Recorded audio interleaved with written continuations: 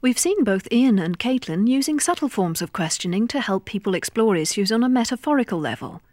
Both of them paid great attention to reading people's body language and language patterns in order to obtain more information as unobtrusively as possible. But how easy is it to learn these techniques as a novice? Caitlin thinks using the clean language questions is a way of making the process accessible to anyone. These questions are so generic and so simple.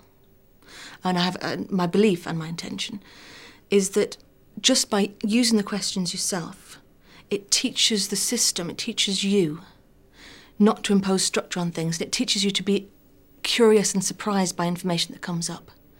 So I think that simply by asking the questions, taking the formula, sticking bits of information in them, what kind of a something is that something? It teaches your system to be more creative because it doesn't have the tight patterns of communication that you might often use.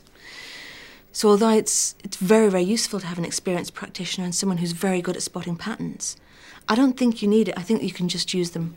I think anyone should be able to just go off and practice them. Quite a few different colours of the objects, you know, even though they're the same, they're sort of different colours, even the wires are sort of different colours. But when you move back that sort of, you know, I wouldn't say you lose all the colour, but it washes out substantially. And that colour, and when that colour washes out, what kind of washes out? Is that washes out? Well, it's really like when you know, in school when you're washing out your brushes in clean water. Yeah. It's that sort of colour of that water. One of Caitlin's goals at NIP was to get them all using the clean language questions. Here, Caitlin is helping Chris and Simon to elicit a metaphor from Graham, who needs a better way of explaining contact links to customers. I don't know how to ask this cleanly, but sort of as a dirty question or something. There's obviously there's objects in there. Do they have and they're different shapes? What kind of, you know, what shapes are they? And also, do the shapes of those objects change when you move back? You know, to see if that's they what you want to ask. Have you got a sense of how you can ask that cleanly?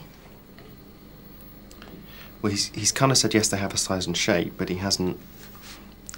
I want to know if there's a difference in shape, and I don't know how to. Yeah, there is a question. What is the difference between? I guess. Yes. Okay. Well, is there a difference between? Is there a difference? Okay. Yeah. What is the difference between presupposes that there is one?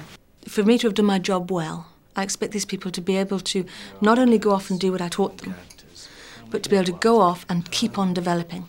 The simplicity of it is such that anyone can do it, and you can do it very, very quickly. Both Caitlin and Ian are aware, however, that when dealing with people's problems, there can be a danger of an inexperienced facilitator getting into deep water. You don't want to mess with somebody's issue so that they end up bogged down going, well, you know, it started off as a light shower, but now I find I'm drowning in a monsoon-like river. What do I do now? And you say, well, I'm sorry, I've got to go. So really, I think, err on the side of caution. And it's tricky because I don't want to suggest, you know, oh, it requires 15 years of apprenticeship before anybody should ever engage with another. That's not true. But you do need to be really mindful of how someone is creating a world imaginatively. With all the techniques we've seen, it seems the key thing is to allow yourself to access the adventurous, exploratory, associative side of your mind. Then there can be advantages over verbal reasoning techniques.